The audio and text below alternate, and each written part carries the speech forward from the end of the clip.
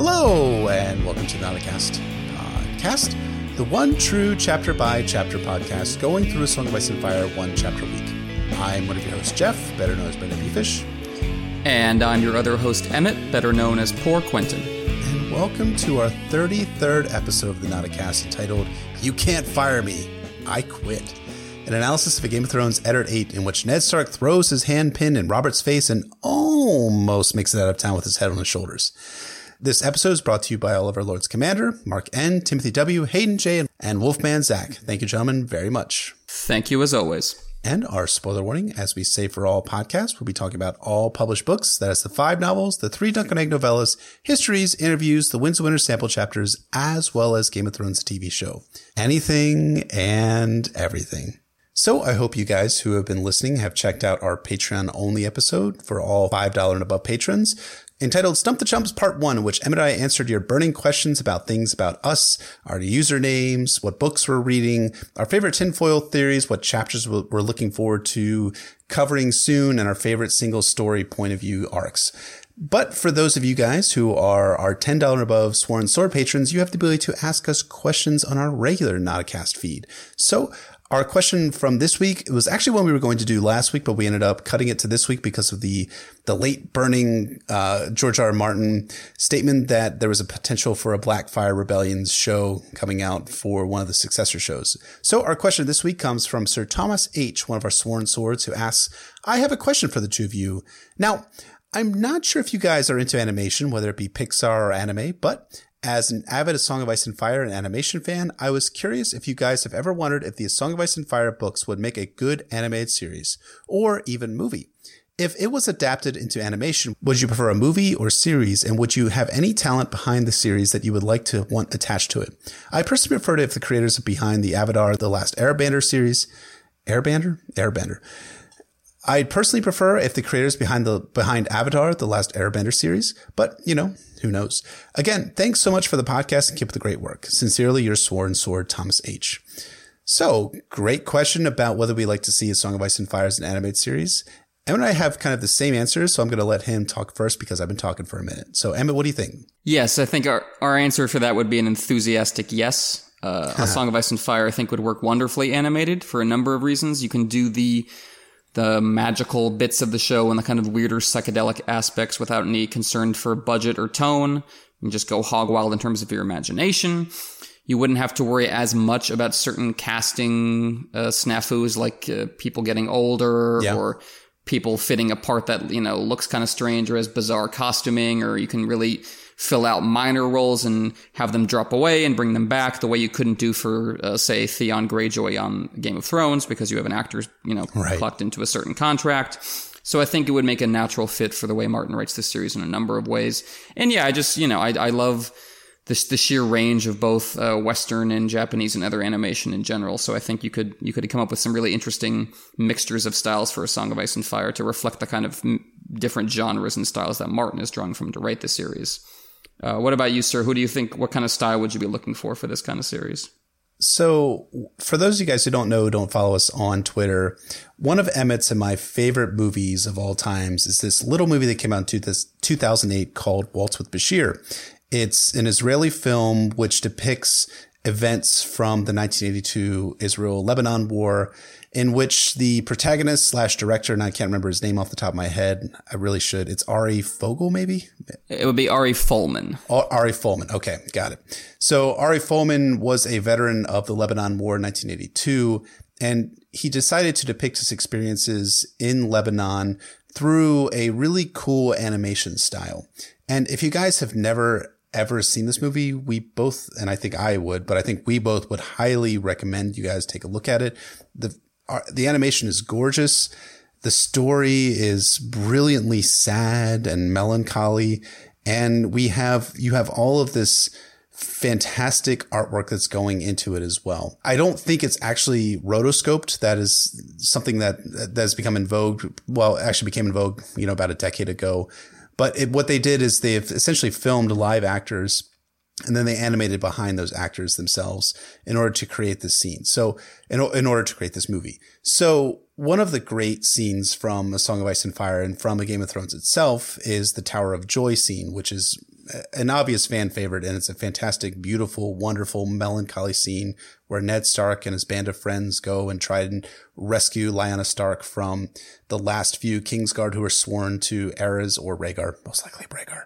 But you can imagine this scene being one where you have this glorious, beautiful, wonderful animation around it and this kind of dreamlike quality that, you know, Ari puts into the movie, into Waltz with Bashir, and just kind of creates this amazing, wonderful, awesome scene. Because one of the things about the movie itself, and not to spoil it too much, is that the theme of the movie is about memory and whether your memories are necessarily accurate, because the main character has a recurring dream, and actually a recurring series of dreams in which he's not sure whether they're true to his experiences, to his actual experiences in Lebanon, or are ones that are kind of like imagined up by his mind in order to cover up some of the major events that are going on during the Lebanon War. I'm really trying hard not to spoil it because it is a fantastic movie, but I do think that would be a great touch. And of course, as Martin has said about the Tower of Joy scene, it is not strictly realistic. It's interpreted through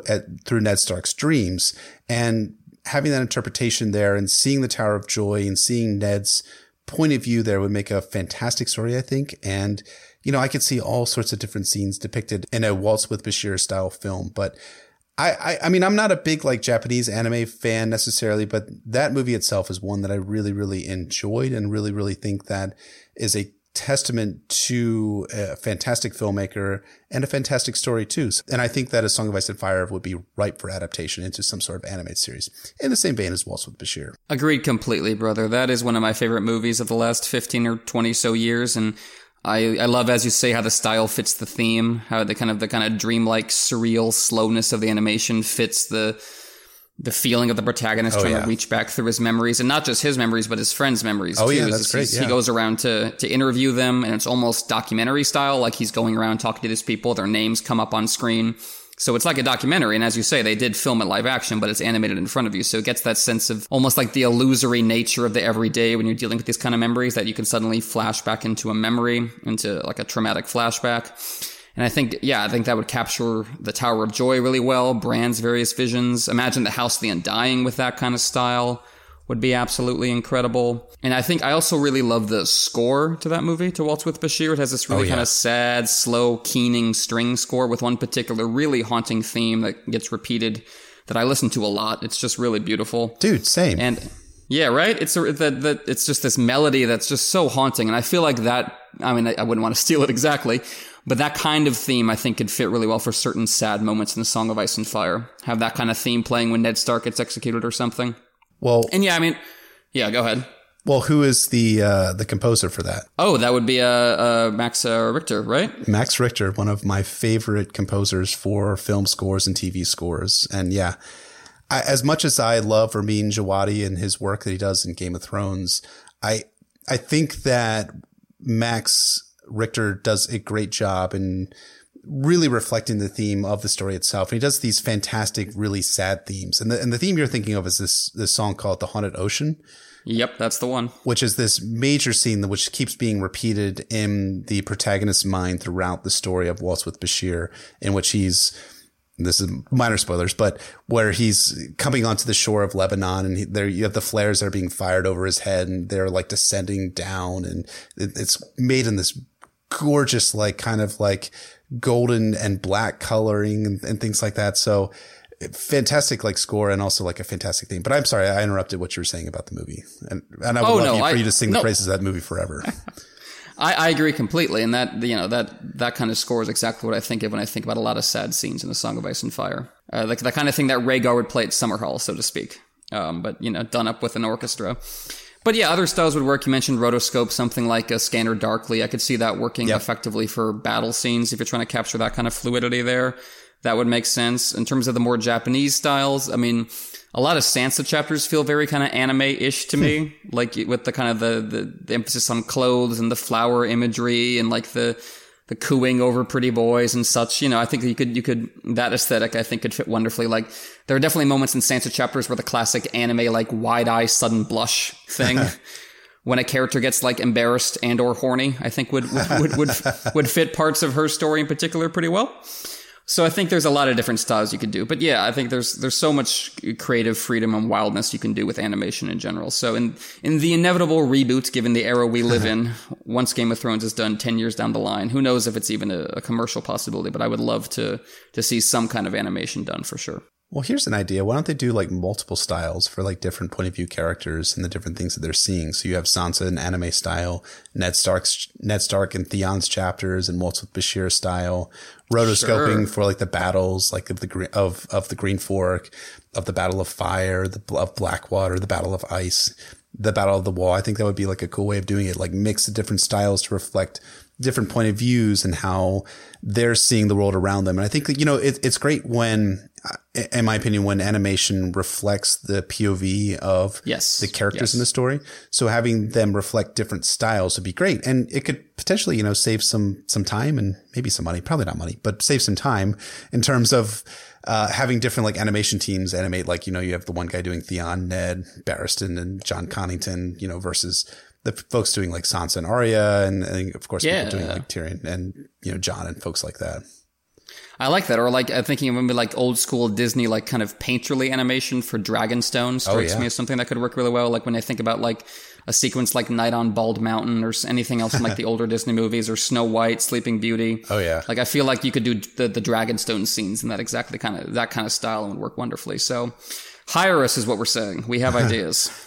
So if anyone is listening to this that is planning on a Song of Ice and Fire animated series in 2028 or 2038, I believe I can speak for Emmett and that we are available to be showrunners or potential writers for that show, but not animators, because I can't draw worth a shit. No, creative consultants. Right. That way. Yeah, there you go. Yeah. We'll be the idea men. The actual work can be done by people who know what they're doing. Absolutely. Absolutely. So thank you, Sir Thomas H., for the question. Fantastic question. I hope you guys have enjoyed our little soliloquies about an animated Song of Ice and Fire series. And again, one final reminder, our next Patreon-only episode is available for all of our $5 and above Patreons at patreon.com/NotAcast, ASOIAF.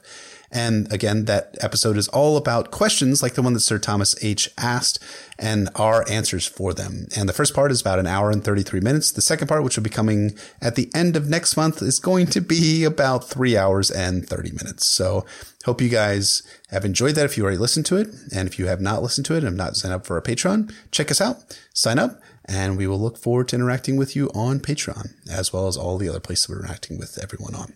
But this episode itself is about Eddard Stark and his 8th chapter in Game of Thrones. And here is its synopsis. Ned Stark begs that Robert doesn't murder the bejesus out of children. The whore is pregnant, Robert yells, smashing his fist against the table. Robert had warned Ned about all this back in Eddard too. He wants Daenerys, her child, and that fool Viserys all killed ASAP. And he's not about to take no for an answer. Did I mention that this was all in front of the small council? Well, it is. And those weasels, traitors, and sycophants are all trying their best to stay low to the ground while Robert throws all these insults. And Robert yells about an axe being over his head, and Ned's all like, what the fuck? What fucking axe, dude? And besides, we don't even know if it's true. Oh, it's true, Varys breaks in. Varys doesn't bring lies to the king. Yeah, okay, sure. Okay, Varys. Cool, man. But at least this time Varys isn't lying. He'd gotten the info firsthand via that traitorous, slaving, creeping Jorah Mormont. And his information is as good as gold. But Ned still doesn't care. If it's not true, no one needs to worry. If Dany births a daughter, then they're good. If the child dies in infancy, then nothing. And even if it's a boy, the Dothraki will never cross the poison water. Come on, Robert. You're being a fucking dick. Robert is still angry and drunk. Did I mention that? And would a drunk, angry man back down from being challenged? No. They're not kids. They're dragon spawn. And dragon spawn must be put down. But Ned, he's a stubborn hero. Even Aegon did no conquering until after he was weaned. Add frustration onto Robert's sunny outlook. He orders his counselors to talk some damn sense into Ned Stark. Varys gives his usual spiel about doing evil for the good of many. Renly tells Ned that they should have had them killed long ago, but they were prevented by Jon Arryn's mistake of mercy. Yeah, that wasn't a mistake, Ned counters. They could even look to the example of someone in the very room. Sir Barristan had fought for the Targaryens. And Robert, didn't you say after the Trident that you won't kill a man for loyalty or for fighting well? Yeah, he did say that, but it's not the same. Barristan was a knight of the King's Guard, but Ned's beyond reason at this point, and he gives the truth to Robert as a result. Whereas Daenerys is a 14-year-old girl, Robert, I ask you, what did we rise against Aerys Targaryen for, if not to put an end to the murder of children? Well, that's not Bob's point of view. They went to war to put an end to Targaryens, according to him. Oh, yeah? Well, try this on for size, Robert. You weren't afraid of Rhaegar, but you're petrified of an unborn child. How cool are you now, Robert? Well, this goes over about as well as you'd imagine. Robert threatens Ned, asking if he's forgotten who's king. No, Your Grace. Have you? It's a great line. Man, Ned's not, like, he's usually not known for the stick burns, but he's really piling them on here. But Robert's done with talking. He tells his counselors to, again, tell Ned what's what. They all in turn do their things. Barristan says there's no honor in killing people in the womb and that he stands with Ned. Good job, Barry. You get a cookie. Renly does his she must be killed terrorist routine. Varys is sadly in favor. Pycelle brings up the point about one death to save tens of thousands of lives. Very Tywin-esque. Littlefinger is a fucking asshole and jokes about kissing ugly women and how you must need to close your eyes and get on with it. Barristan's rightfully aghast. A kiss? A steel kiss, Littlefinger replies. And that's it. The final tally is Barristan and Ned versus everyone else. But who's going to kill her? How about Jorah? He wants a pardon, Varys explains, but having Jorah do it would be, an instant death sentence for him. No way. But poison, the tears of lice, could work, and no one would be wiser for it. Pycelle suddenly wakes up and looks suspiciously at Varys. Robert isn't happy about using poison either. It's a coward's weapon. But Ned's had about enough of this shit. Fuck this, fuck that, and fuck you, Robert. Do it yourself. You're that much, you fucking coward. Well, if you thought that Bob was angry before, he's super fucking pissed now. He bursts out of his chair, furious at Ned and that his wine cup is empty. Just have it done. Sure, Ned says, but I'm not going to be a part of this. He takes his hand clasp off his cloak and lays it on the table in front of Robert, saddened by the man that Robert had become. I thought that we had made a nobler king. Again, sick burns by Ned. Robert screams at Ned to get the fuck out and run back to Winterfell before he has Ned's head on a spike. Ned bows, turns, and walks out wordless. He overhears the counselors talk about the Faceless Men, our first reference to them in the Nodcast podcast, and how they could kill Dany, but Littlefinger challenges that their methods are super expensive, and that's only for killing a merchant. Who's to say what it would cost to kill a princess? But the doors close behind Ned, and Ned is off to get the fuck out of King's Landing, especially before Robert finds out about Catelyn's abduction of Tyrion. He thinks Robert wouldn't actually harm his kids, or him, but then again, Robert was angry enough about Rhaegar to order the death of his still living sibling just now. He gives orders to his guards that he'll take Arya and Sansa with him back to Winterfell, and tell no one. As his men make preparations to depart, Ned has the opportunity to think. He's cool with getting back to Winterfell and hanging out with Catelyn. Maybe they'll even make a new son together, but leaving wasn't all good. The realm was in pretty awful shape with Robert and his counselors, and there was still that matter of who actually murdered Jon Arryn. He could sense the truth was nearby, but he hadn't quite sighted that truth yet. Ned thinks back to his trip to Winterfell and thinks a sea voyage might be best. Besides, he could stop by Dragonstone and ask Stannis what was up. Pycelle had sent ravens to Dragonstone, but no response was forthcoming from Stannis. But even if Stannis has the truth, what then? Should Ned hide it? It might be that the truth might be more dangerous than keeping secrets. But then Ned's back to thinking about the knife. Was it really Tyrion's knife? Why would he want Bran dead? Was Robert a part of it? So many questions and so few answers. As Ned gives orders to find a fast ship, a visitor arrives begging audience. It's goddamn Littlefinger. And though Ned initially wants to turn him away, he allows him entrance. Littlefinger walks in like he owns the place and tells Ned that he's en route to Lady Tanda's table as she wishes to marry her daughter to him. But Ned really doesn't give a shit about that. Why are you here? Well, Littlefinger tells Ned that he convinced Robert not to hire the Faceless Men to kill Daenerys. Varys will see to it instead, and the person who does the deed will become a lord. Ned is absolutely correctly outraged, but Littlefinger shrugs him off. Some sellsword will try it and fuck it up, but then Ned will get what he wanted. Daenerys will survive. Ned is frankly unamused. You sit in council and talk of ugly women and steal kisses, and now you expect me to believe that you tried to protect the girl? How big of a fool do you take me for? Well, a big one, Littlefinger laughs. Ned continues being unamused. Murder isn't funny, you fucking shit. But Littlefinger has a question to ask Ned. When are you getting out of Dodge? Well, soon. But if you're still around by nightfall, Littlefinger would love to take Ned to a secret brothel that Jory had been looking for.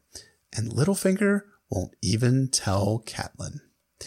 And that is Game of Thrones Eddard 8, some gripping emotional moments that show us that Ned Stark, despite his faults, is a good man and puts action into his good words. What do you think about this chapter, Amit? Well done, sir. I just wanted to say we had a nice little moment on Twitter the other day where there are, of course, a lot of fandom accounts that are, named after the various characters and tweet in character as the characters. And unsurprisingly, the Stannis Baratheon one is a fan of ours, and we interact with them from time to time. And they said the other day about our most recent episode before this that they want me to start doing the synopses because Jeff is entirely too gleeful, and he will have no such tomfoolery on the podcast of the King's Men. It's a very Stannis thing to do. It's a very Stannis thing to say, and I think he'll be thoroughly horrified by Jeff's wonderfully vulgar Ned praising synopsis just there. But I loved it, so nicely done, sir. Yeah, it's a great chapter. I mean, you just can't. I mean, this one I had a lot of fun with, doing the writing the synopsis for, and because it's just a fabulous chapter. It's one of my favorites. I mean, I feel like I keep saying that every single episode, right? This chapter is one of my favorites, but I mean, each chapter, I'm like, this is a really great chapter that George wrote for Game of Thrones. It's almost like these are really good books and they get better on reread. But I know, right? Can't possibly be the case. No. But yeah, we've been building up to this particular chapter for quite some time. We've mentioned it in multiple episodes, specifically this opening scene between Ned and Robert on the Small Council, and for good reason. It's not necessarily my favorite Ned chapter. I think I have stronger emotional connections to some of the ones that come later, the Tower of Joy one, his last one in the Black Cells especially. But this is one of the most important Ned chapters because this is where all the tension and uneasy feelings that have defined Ned's chapters to date are brought screaming to the surface. Rather than remembering the murder of children, as he has in previous Ned chapters, he is asked to actively take part in murdering children. Rather than merely feeling uncertain about Robert, as he has in previous chapters, Ned gives up all hope in his best friend here. And rather than just chafing at his new job, Ned outright walks away from it. This is a really vital chapter, not only for the plot of A Game of Thrones, but for the themes of the entire series, as we're going to get into a bit as we go on. So let's hope we do it justice. Let's hope, man. Take us away. So as you noted in your synopsis, a major reason this particular chapter is so effective is how it starts. Just slam bang. We're in the middle of an argument. We don't see the argument start. We don't see Varys bring up the information from Jorah Mormont. They are in conversation about this really heated issue. We are immediately introduced to the core question. As Ned says in the opening line, you are talking of murdering a child. So, okay, we know what the fight's about. Right. And in terms of the tone, Ned is already, quote, begging. Robert is already screaming. So the tone is intense, and we see the most, so to speak, stark division between the two old friends. I see you. Got me there. Gotcha. And you got Robert's words in particular are so blunt. Quote, I want them dead. And they're so dehumanizing and gross. The whore is pregnant, as to immediately crystallize both the stakes of what he's talking about and how far he's fallen in Ned's eyes and ours. Yeah. You're, again, as always, 100% correct in that this chapter just throws us into the action. And you have to wonder whether Martin wrote the introduction for this small council scene and then just later just cut it out of the book altogether. So he wanted to kind of create in his mind the stakes that are going on, the beginning of the argument, the middle of the argument. But by this point of the chapter, we're at the end of the argument where Ned is like, you cannot order the murder of children. And the fact that Ned is saying you cannot order the murder of children then helps really raise the stakes for us exponentially. You know, we talked about Catelyn 5 being that moment where the story really takes off. And it does. It takes off in terms of framing issues about the War of the Five Kings and showing us the genesis for that major event that is going to dominate the next 5 books in A Song of Ice and Fire. But this chapter, to me, really feels like that we've gotten the players introduced. We've gotten Varys, we've gotten Littlefinger, we've gotten Pycelle, we've gotten Robert, we've gotten Ned, of course, for 7 chapters before this. Here, the chapter just explodes into action with a small council meeting. And of course, in our next chapter, we get that famous confrontation between Ned and Jaime outside the brothel in King's Landing. So this is, to me, where the action in King's Landing really escalates in such a way that it makes for a fantastic, fabulous chapter that really shows Ned as isolated in King's Landing. Yeah, that's a great point. This is also a blast-off chapter like Catelyn 5, just in a kind of different way and in a different setting. But the same sense of, oh, okay, this is what it's been leading to. Yeah. This is what it's really about. This is why these players are introduced. This is what it's for. And it's interesting contrast with Catelyn 5 because, of course, the whole point of the end of that chapter is everyone's on Catelyn's side. She's gathered all her allies together. Right. She's going to put them to use. Ned is in the opposite position. The quote is, the other counselors were all doing their best to pretend that they were somewhere else. No doubt they were wiser than he was. Eddard Stark had seldom felt quite so alone. So as you said, these other counselors are just basically moral cowards who will be of no use to him. And that establishes right away the drama of it. We know the situation, we know the consequences, and we know that all Ned has on his side, unlike Catelyn, is whatever arguments he personally can marshal. And I think the best way to talk about this scene really is to kind of go through Ned's arguments, because he makes several distinct arguments here and gets several distinct responses from Robert and the other counselors, and I think that really kind of brings the different themes and ideas to the surface. So, absolutely. First argument he makes is, quote, "You will dishonor yourself forever if you do this. This will be a blight on your honor, on your position as king, on your name, as you as a man." And kind of unsurprisingly, given the themes of Ned's story, this promptly proves ineffective for several reasons. The first is that Robert notes he would rather live dishonorably than die honorably, the exact opposite of what Barristan tells his squires in Meereen, which is that it's better to die with honor than live without it. Robert is the opposite of that. He says, in response to Ned's argument, quote, "Then let it be on my head, so long as it is done.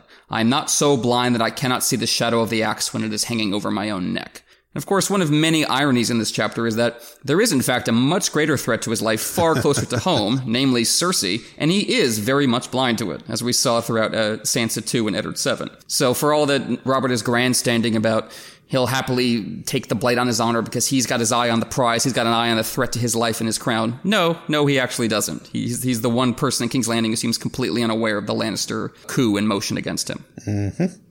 You're right about that. The irony, too, as well as Cersei, is that Daenerys and the Dothraki don't stir until the plot actually unfolds on Daenerys Targaryen, until the wine cellar attempts to offer Daenerys the poison chalice in Daenerys 6 from A Game of Thrones.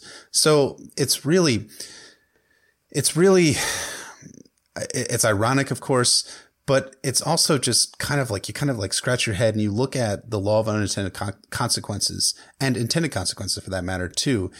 Say that Daenerys and Viserys had actually been killed in Dany 6. Do the Dothraki then just take that lying down? Or do they plan to cross the poisoned water and attack Westeros anyways in order to satiate the vengeance that Khal Drogo will want after Daenerys Targaryen is dead? I think that's a question that is kind of an alternate universe about what ifs, but we see the Dothraki stirring and then attacking the Lazarene in Daenerys 7 of A Game of Thrones and preparing to make the march to Westeros as a result of this very plot that Robert Baratheon is consenting to. It's a double irony that Cersei is both the true threat to Robert, but that Robert creates a whole new threat in the form of the Dothraki in attempting this plot against Daenerys and Viserys and Daenerys' unborn child. Yeah, that's a terrific point and a great parallel to the irony with Cersei too, is that there actually was no axe, Robert. Drogo was not remotely interested in coming to fight you. He wasn't planning on it. He was refusing Daenerys repeatedly. Viserys is, of course, going to die before he ever gets the chance to lead a Khalasar to Westeros, and probably would never have the chance anyway, being less than the shadow of a snake and all that. And that only happens after Robert's already dead. Right. Like, he doesn't even get the chance to confront this threat he saw was coming. It's Robert's already dead.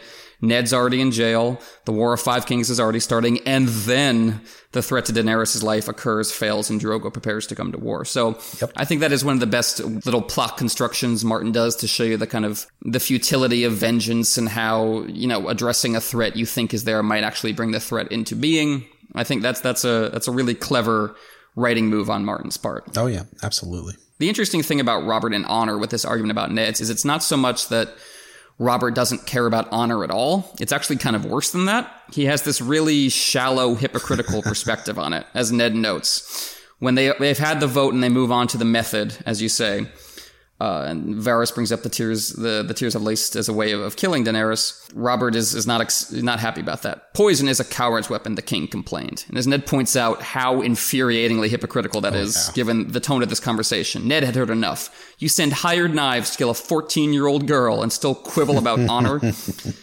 Like what?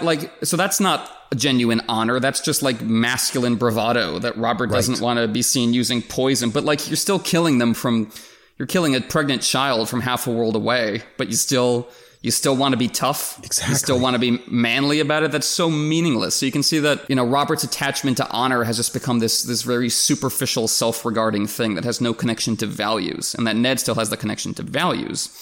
And I think Martin is directly trying to contrast Robert's superficiality with Ned's northern model of justice. Quote, "Do it yourself, Robert. The man who passes the sentence should swing the sword. Look her in her eyes before you kill her. See her tears, hear her last words. You owe her that much at least." So this is kind of paying off the lesson he was trying to teach Bran way back in the second chapter in the series, the first non-prologue chapter in the series, about not only his model of justice, but the values behind it and why he believes it's important to do it himself. And now he sees his own king, his brother who in arms, who he fought for, is just completely denying that model, and it makes him sick, as it should. Yeah, it does.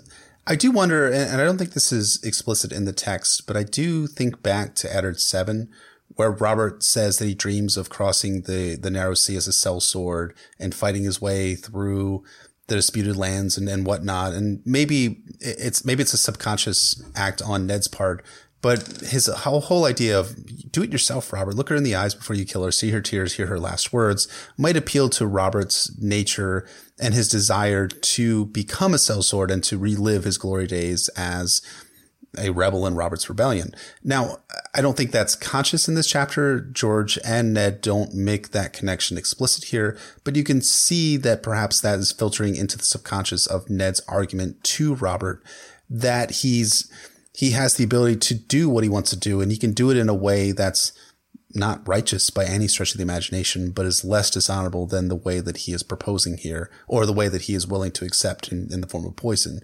But in this chapter itself, Robert is backed up by counselors who believe that it is okay to kill people as long as there is a greater good at stake, or allegedly they believe that there's a greater good at stake. Absolutely. And I like that point about that it might be kind of a subconscious nudge on Ned's part, given that conversation they had in the previous Ned chapter. As you say, it's not made explicit, but there's so much kind of running under the surface of this chapter and Ned in terms of Jon and how he relates to the issues under discussion. So that could just be another thing that's running under the surface. And a comparison just came to mind that this is actually very similar to how Asha talks to Stannis in Theon's released Winds of Winter chapter. That she also says, "Kill him yourself, your grace. Take him to the Heart Tree. Do it the way the Northerners would." Yeah. She's kind of making that same argument and also kind of appealing to the king's self-conception as being a just man, that if that's really who you are, you have to do it this way. Yeah. And obviously we haven't seen how that paid off yet, of course, because that's as far as we've gone in that storyline in the Winds of Winter. But I think it's one of many parallels between this scene and the later plot points in Stannis' story, as we'll get into later in the episode. Absolutely. Great, but yeah, great comparison. Well, thank you, sir. But yeah, as you say, Robert makes his counter-arguments, his counselors make their counter-arguments, and we'll get into a little more detail the counselors' counter-arguments later on. But so Ned is forced to kind of shift his arguments. He shifts from the moral to the practical. So the second argument he makes is, quote, "There is no axe," Ned told his king, "only the shadow of a shadow, 20 years removed if it exists at all." So basically what Ned is saying here is that Robert is jumping the gun. They are several domino falls away from a legitimate threat to Robert's regime. If you are wrong, we need not fear. If the girl miscarries, we need not fear. If she births a daughter in place of a son, we need not fear. If the babe dies in infancy, we need not fear. So he's saying there's all these things that need to happen before this is even a legitimate military threat, Robert, and you're treating it like they're already here. And, he's not wrong about any of that. The problem with this argument is that it implicitly sets out criteria by which it would be permissible to send hired knives to kill a 14-year-old girl, because he's like saying implicitly he's saying if these were fulfilled, then you'd be right. And Robert kind of picks up on that, right? Robert says, but if it is a boy, Robert insisted, if he lives. So that, Ned doesn't really have a response. So, I mean, he doesn't actually think the murder would be okay if all those hurdles were surmounted. So it's kind of an empty argument. Yeah. It's really kind of semantics, and he's just kind of putting it off. It reminds me a lot of the argument on Team Dragonstone in A Storm of Swords about the fate of Edric Storm. When Melisandre was saying that I need Edric Storm for my Azor Ahai prophecy narrative, and that narrative is true because the kings I said would die if Stannis burned the leeches are dying. And Davos points out, but only 2 of them so far. 2 is not 3. You haven't actually fulfilled the terms of the bargain. And he's right. But the problem is that leaves the door open to her when, in fact, Joffrey dies and all 3 kings are dead. And that is ultimately what sways Stannis. He agrees with Davos at first that 2 is not 3, but then when Joffrey dies, he seems much more on board with sacrificing Edric Storm. So It's not an incorrect argument that Ned is making here, but it is, I think, a morally weak one that Robert immediately pokes holes in. You're right. It is an absolutely morally weak argument, but I feel like that Ned is kind of up against a wall and that he's kind of throwing everything he can and seeing what will stick. And unfortunately for Ned always strikes me as not the greatest arguer and debater in the series. He's kind of the guy when Cersei's throwing shade at him and Eddard, is that 11 or 12? From a Game 12, of Thrones, I think. 12, yeah. Where Cersei is like saying like, oh, well, you raped whoever it was down and you raped a Shara Dane and that's how you got your bastard and those types of things. Ned is silent because he doesn't have an argument or he doesn't want to broach the argument that, no, actually, Jon Snow is, I didn't actually do anything with the Shara Dane and that Jon Snow is actually from Rhaegar and my sister Lyanna. But, Ned's not a great arguer. So he's kind of throwing anything against the wall and seeing if it'll stick. But I think it's a fantastic comparison between what we see in Davos's argument from A Storm of Swords in that, yeah, it's absolutely correct. It's a practical argument, but those practical arguments could fail. And we do know from later chapters in the Game of Thrones that she was carrying a son. And we know from Dany's House of the Undying visions that son, being Rhaego, was seen as burning cities with burning cities in his wake, leading the Dothraki, having this kind of Dothraki skin and pale Targaryen hair. So these are great practical arguments, but those practical arguments can fall down if Robert is right. And as it turns out, Robert is right, kind of, because of course Rhaego is born as with a dragon tail and is deformed and all those types of terrible, very sad, tragic things. But regardless, though, it's still dishonorable what Robert is doing here. And that's something that Barristan brings up in his argument. Yeah, he's right about the conditions. And so that's the weakness in Ned's argument, is that Robert can just knock those down because Ned is just bringing up hypotheticals and it could easily go the other way. And as you say, if not for Mirri Maz Duur, it would have. And I love that image from the House of the Undying of Rhaego with his Dothraki skin and Targaryen hair. That's just such a fascinating AU, and what a kind of interesting, like, cultural image that is to think about a figure who would, like, connect like Targaryen history and prophecy with the Dothraki history and prophecy. And of course, Daenerys will herself eventually do that, I think, when we get to Winds of Winter. Absolutely. But yeah, that's an interesting image of Rhaego. And yeah, as you say, Barristan, interestingly, is the one who tries to link these moral and practical arguments, the it is dishonorable and the it is too distant a threat arguments. He does link them both here when he says to Robert, there is honor in facing an enemy on the battlefield, but none in killing him in his mother's womb. And he does it again in A Dance with Dragons when arguing with the Shave Pate about the child hostages. And this is a great quote I love. You kill men for the wrongs they have done, not the wrongs that they may do someday. That's great. Yeah. One wonderful line just in and of itself, but also kind of really, like I said, ties these two themes together. That it's both that killing Daenerys is dishonorable because she's a pregnant child, but it's also wrong because you're talking about a threat that's not on the horizon even. And there's something wrong about that too. That you're acting as if you know the future and you know what these people are going to do and the decisions they're going to make. And as we already said, Robert is actually dead wrong about the decisions being made in Essos at that time. So Barristan has his weaknesses as well, so we'll get into in a bit. But I find it interesting that he kind of is able to bring those arguments together. And yeah, I just really love that line from Dance. You kill men for the wrongs they have done, not the wrongs they may do someday. That really resonates in real life, but also just across the series, I think. Yeah, Barristan has a great point. And, again, looking back at Eddard 7, Ned has this vision of Robert taking his warhammer and swinging it against Tywin Lannister. And he thinks, if these certain events come to pass, then we can return to Robert as he was during Robert's Rebellion. So you can see why Barristan's argument might appeal to Robert in facing an enemy on the battlefield as opposed to killing him in the womb. But Robert is beyond reason at that point. And it's sad because one of the reasons that Robert became the king of Westeros was because of the tyranny of a king ordering the murder of children. Yeah, and this is where we get into Ned's third and most critical argument. And this is the line we've brought up previous times in episodes and really defines this chapter for me, which is, quote, Robert, I ask you, what did we rise against Aerys Targaryen for, if not to put an end to the murder of children? And that's just such a powerful and fascinating argument because it gets at not only the decision that Robert is making here and now in this small council chamber, but it gets at the very foundation of his regime in the first place. Ned is bringing us back to Robert's rebellion, to Robert's legitimacy as king. And what Ned is arguing is that the only reason Robert has the authority to give such an order is because of a rebellion fought in the name of defying such an order. Right. That he's being hypocritical not just about his honor, but about the very foundation of his crown. It's interesting because Ned is putting the focus here in terms of Aerys's crimes not on his family, not on Brandon and Ricard, but on the squires that Aerys had killed. Because I'm assuming that's the children he's referring to here, because Brandon and Ricard were not children. Yeah, obviously. Or it could be referring to him and Robert for that matter too, because they were what? Him and Robert as well. 17 I mean, years they old? were. Yeah, I think they were in the 18 to 20 range as well. So yeah, to them, which is interesting because that's not generally the focus of Aerys's crimes. Generally, you talk about Brandon and Ricard, who are very clearly adults. So that's interesting to have Ned to have this take on why it was important to bring down Aerys, this specifically hideous crime. And so the implication is that if Robert orders Dany killed, he is not fit to sit the Iron Throne because he's no better than Aerys. And that's a really kind of powerful critique that Ned is making of his king. And this attack on Robert's legitimacy is linked to the theme of mercy that we brought up a couple of times, and to the idea that Robert has fallen from grace, that he used to be better than this. He used to understand. Quote, "Mercy is never a mistake, Lord Renly," Ned replied. "On the Trident, Sir Barristan here cut down a dozen good men, Robert's friends and mine. When they brought him to us, grievously wounded and near death, Roose Bolton urged us to cut his throat. But your brother said, 'I will not kill a man for loyalty, nor for fighting well,' and he sent his own maester to tend Sir Barristan's wounds. He gave the king a long, cool look. Would that man were here today." Wow.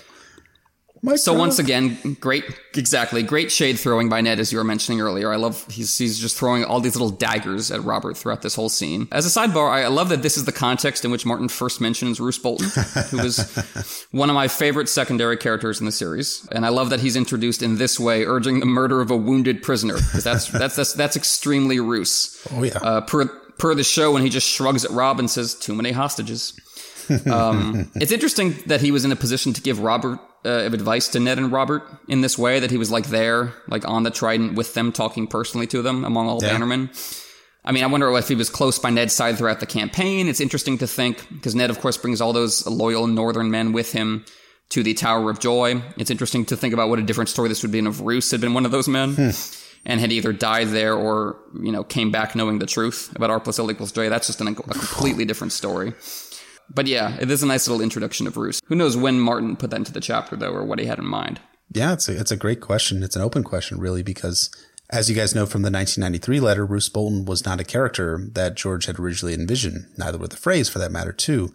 So to me, it feels like that Roose Bolton was a later addition to A Game of Thrones and was potentially a later addition to this chapter as well. And not to spoil what I'm going to say about actually not really much of a dislike, but my dislike for the chapter is that you do wonder whether George integrating the Boltons in and Roose Bolton's history was a reason why he ends up expanding this chapter and potentially making this chapter and the next Ned chapter two separate chapters as opposed to one combined chapter. So it's always fascinating to look at George's style in writing and how one of the things that George does when he writes his books is that at the very end of the story, he goes back and he reads through and does edits as he's going through the entire book. So if he finds that he has a character that he really wants to introduce or set some significant groundwork for, he'll bring them up earlier before they're even brought onto the scene here. So of course, as you guys all know, Roose Bolton is not brought up until he's at, I want to say, he shows up at Winterfell, right? In Bran's 5th chapter? Yeah, I think it's Bran's 6th chapter. He's mentioned a couple times briefly as being one of the bannermen Robb summons. With this grisly little detail, Robb says, Lord Roose never says anything. He just looks at me and I think about that room in the Dreadfort where they hang the skins of their enemies. And as a first time reader, you're like, wait, what was that? Go back. What did you just say, Robb? They Rewind. do what? Record scratch. So at that point, yes, George R. Martin clearly has in mind who Roose Bolton is and what he's all about. But I think that's a very good point you make, that once Martin decided that and decided Roose was going to be a big deal and even the one to personally kill Robb, that he decided, you know what, I better go back and sprinkle his name in here just to emphasize that he's an asshole and likes killing people, to just kind of plant that seed in the audience minds. Because it does come out of nowhere. And like I said, there's no other establishment of Roose being at the front lines during Robert's Rebellion. So no. This does seem like an isolated little detail. I think you're right about that. Yeah, it's a fascinating little detail, and it always just keep in mind as you're reading through all of the books, regardless if it's a Game of Thrones or a Dance with Dragons, that some of the things that you might read in earlier chapters, take a look at, see if like it feeds into things that are going to be happening later in the books. References to Roose Bolton, to House Frey, and their treacherous natures we see in Catelyn 5 feed into the Red Wedding and the Freys ending up betraying Robb Stark in A Storm of Swords.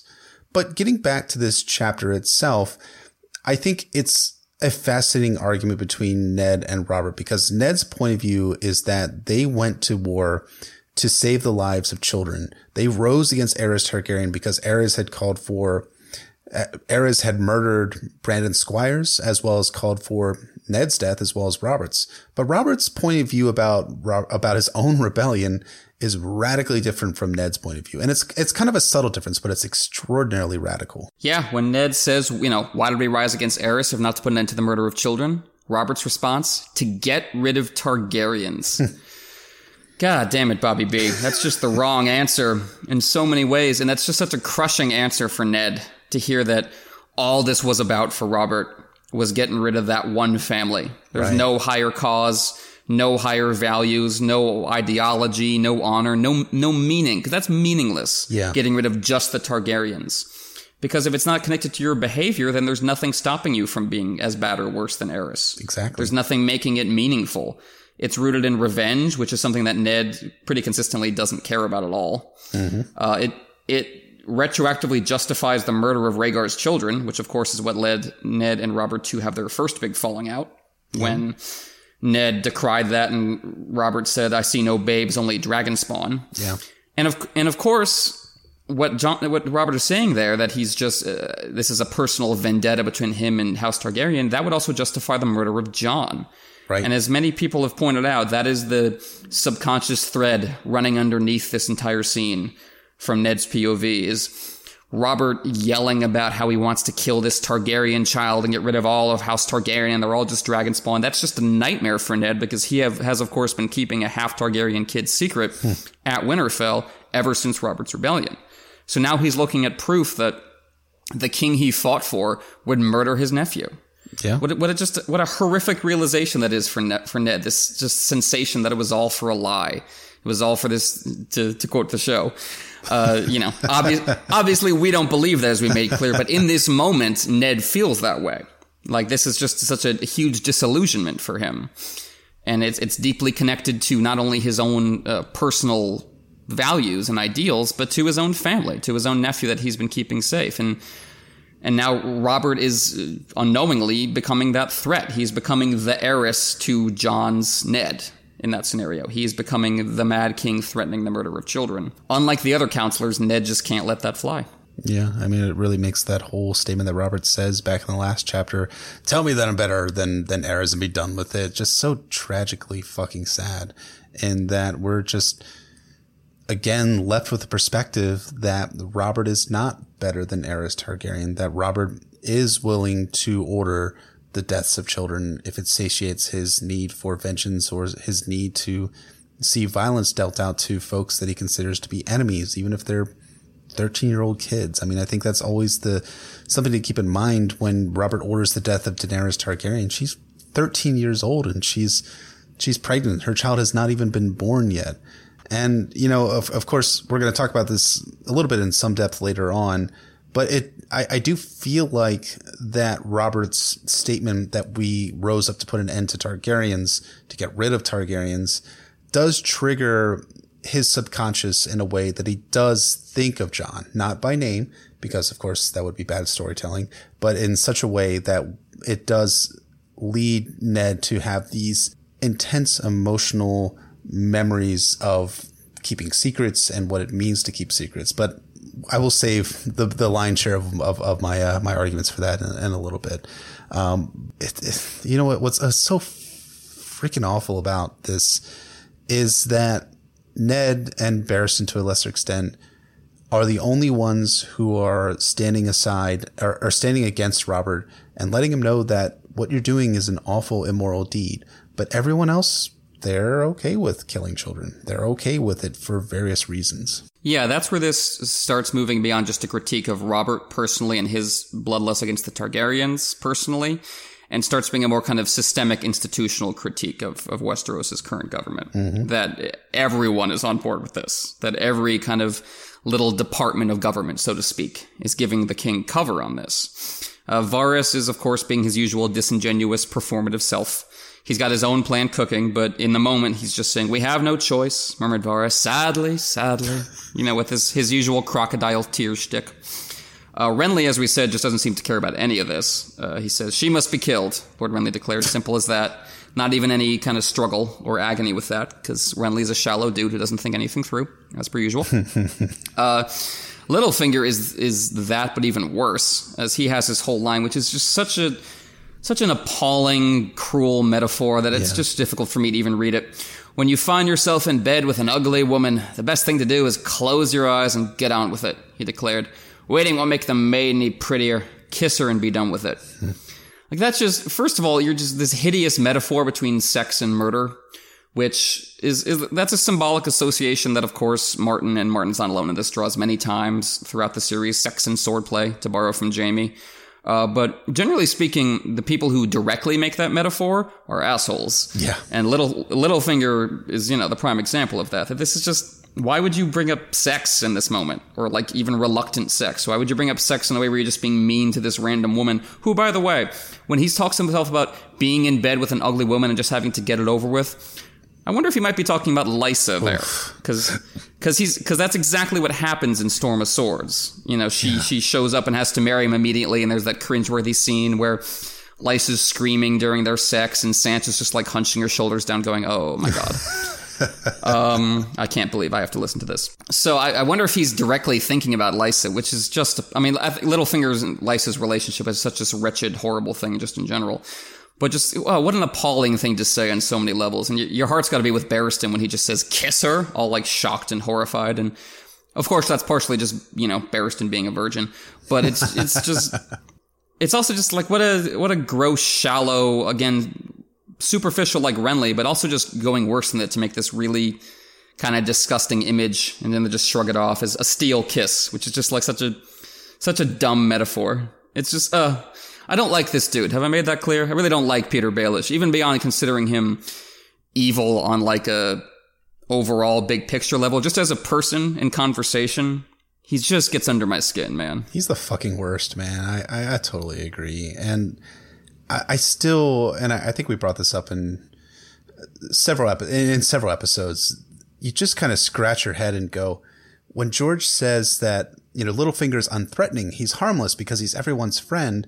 And I read this small council scene and Littlefinger is just like, he's not everyone's friend. I mean, he's very obviously being a just complete, total fucking douchebag. And even Barristan like calls him out on it. So when like George says stuff like, "Oh, well, Littlefinger is like, he doesn't translate well between page and screen because, in the books, he's much more subtle and he's everybody's friend." I'm just like, George, you gotta take a look at like your character that you're crafting here and realize that you've even written it on the page that a character like Barristan is horrified, and rightfully horrified, that Littlefinger would be talking this way. And we don't get the reactions of the other counselors there, but I just can't imagine like even like Robert in this moment being like, "Okay, that's cool. Just get on with it."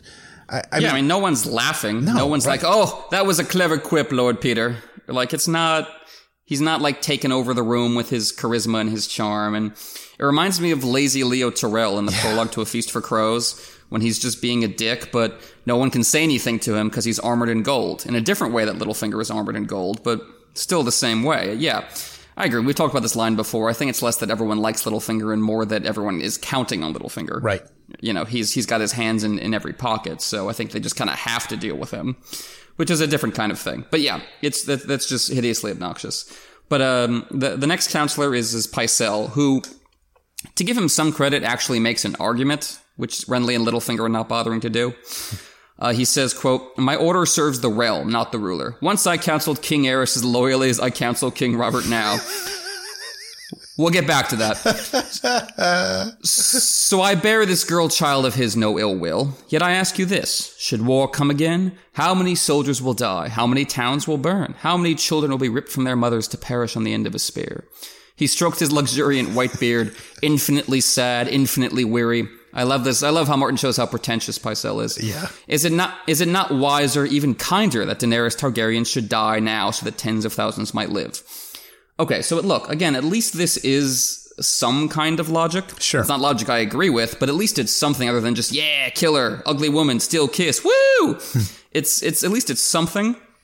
But as we said earlier, of course, Martin proves this wrong by showing that war was not coming again until Robert authorized this assassination attempt. So Pycelle is dead wrong on the facts. It also is undercut by, as we learn later, he counseled Aerys to open King's Landing gates to Tywin Lannister, which led to the sack of King's Landing, aka a town burning, soldiers dying, and children ripped from their mothers to perish on the end of a spear, all that horrible stuff. Pycelle helped make that happen in order to get Tywin Lannister on the throne. So he's actually fine with that. Sure. And what really undercuts it is, of course, that wonderfully written line, once I counseled King Aerys as loyally as I counsel King Robert now.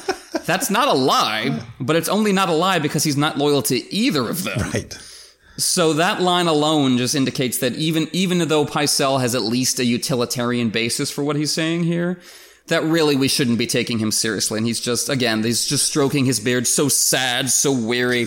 He's just kind of a pretentious fop who is not nearly as smart as he would like to think he is. So, while I give him, I give him like half a gold star, more credit than Renly or Littlefinger, but that is it. Yeah, you're right about that.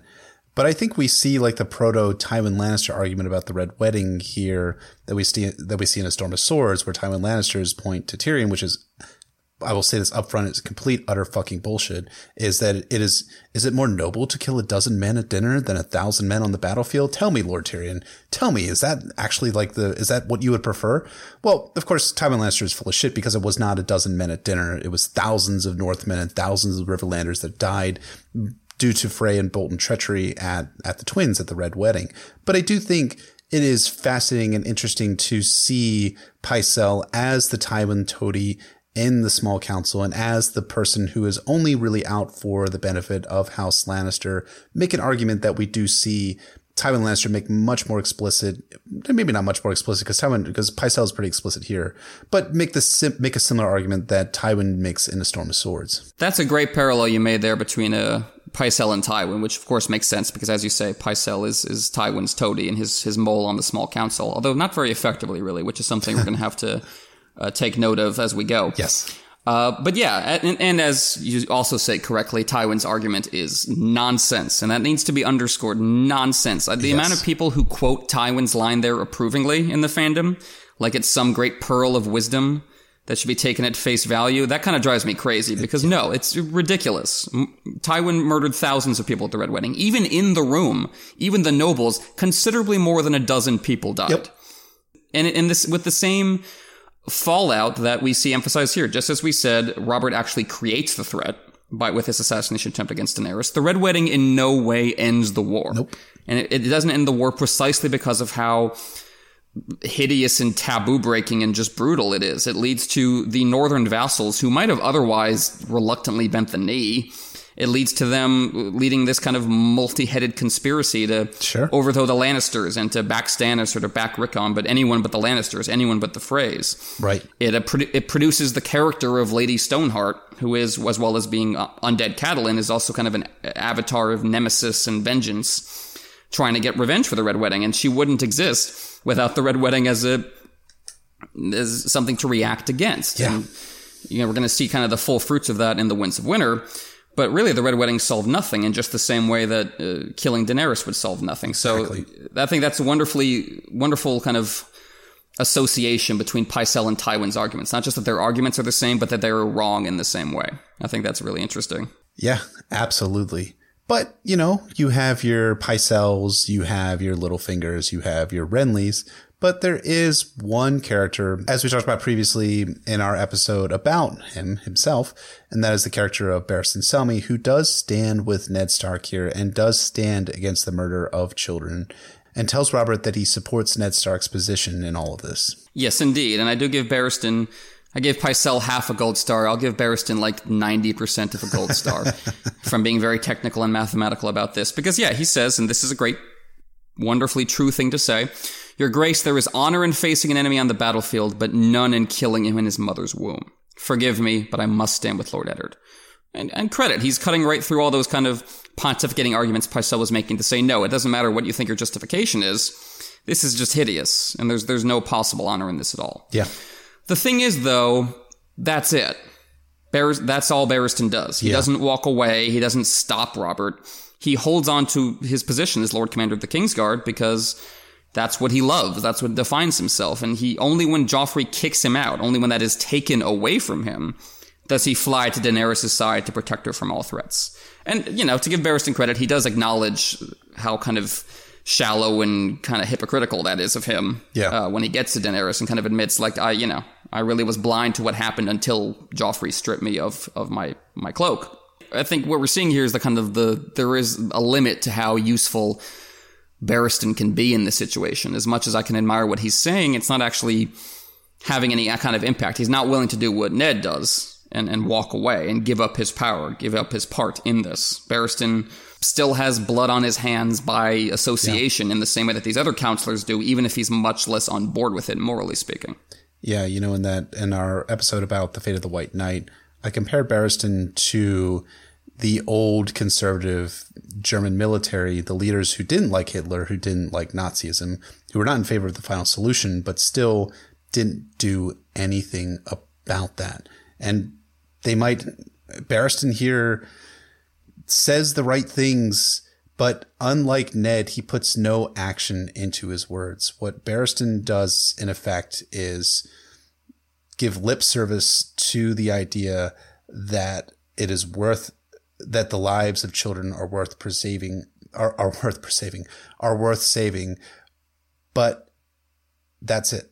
I mean, and I as much as I want to give him a 90% gold star like you, I kind of feel like that I want to give him only like a quarter of a gold star like Pycelle. At least Pycelle's argument is legitimate. That's interesting. And true. But Barristan's argument is legitimate and true as well, but he puts no emphasis or action into it. He doesn't resign his Lord Commandership because, one of the things that Varys says to Ned Stark in Eddard 7 is that Barristan loves his honor. Barristan loves his office. And that is what is defining Barristan as a character, to the point where the only reason why he leaves the side of Joffrey is because he's dismissed. He doesn't participate in defending Ned Stark.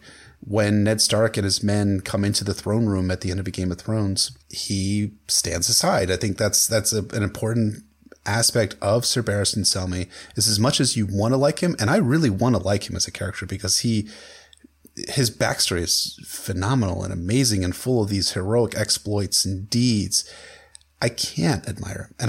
And it saddens me that I can't admire him because I can't admire someone who only gives lip service to the idea of saving the lives of innocents and doesn't put any action into it. He doesn't do anything beyond simply saying the right things and then letting bad deeds happen anyways. He's the good German. He's looking aside while the country in the form of Robert Baratheon in this case does awful, evil, and horrific deeds. And it's sad. It's sad for me for Barristan. That's my opinion about Barristan after 5 books in the series. But it's especially sad here because we want to like Barristan. Yeah, no, we want to like him in a way we never come close to even wanting to like Pycelle or Littlefinger. Right. So that does make it sad in a way that it's not with the other characters because you sense a potential for better that he's not acting on. And yeah, of course, even more damning than what it does here is that he stood by during Aerys's reign. Yeah. And as you said, watched and saw and did nothing. Yeah. What's interesting, and another parallel I didn't really think of until now, is that there was also a hand under Aerys who just threw his handpin down and tried to walk away. Yeah. Rather than take part in it. One of the great, I think, minor unsung heroes of the story, Carlton Chelston, whom we know nothing about, was briefly Aerys's hand, but as Jamie describes, found this courage. And when he learned about the wildfire plot, he begged Aerys to do it, and when Aerys begged Aerys to not do it, and when Aerys refused him, he threw down the handpin and, of course, burned for it. Yeah, that took some real courage that in this moment Barristan doesn't find, and that Ned does with his king determined to kill children, with his fellow counselors enabling that king, and with the rebellion that cost him just so much in ideological ruins, Ned Stark decides that the only right thing to do is to walk away. And the quote is so perfectly written and sad and poignant. Ned unfastened the heavy clasp that clutched at the folds of his cloak, the ornate silver hand that was his badge of office. He laid it on the table in front of the king, saddened by the memory of the man who had pinned it on him, the friend he had loved. I thought you a better man than this, Robert. I thought we had made a nobler king. Like, the anger is gone in that moment. Yeah. It's just sadness. It's just this deep well of despair of, I really thought we meant more, man. I really thought we had something serious, and we don't. I really thought you were worth more to me than this, and now that you're not, I can't be a part of it anymore. And you got to admire that. It takes real courage to do what Ned just did. Not only because, as he will point out later in the chapter, this might potentially put him in danger from Robert, but also because Ned is willing to admit to himself that it might have been for nothing.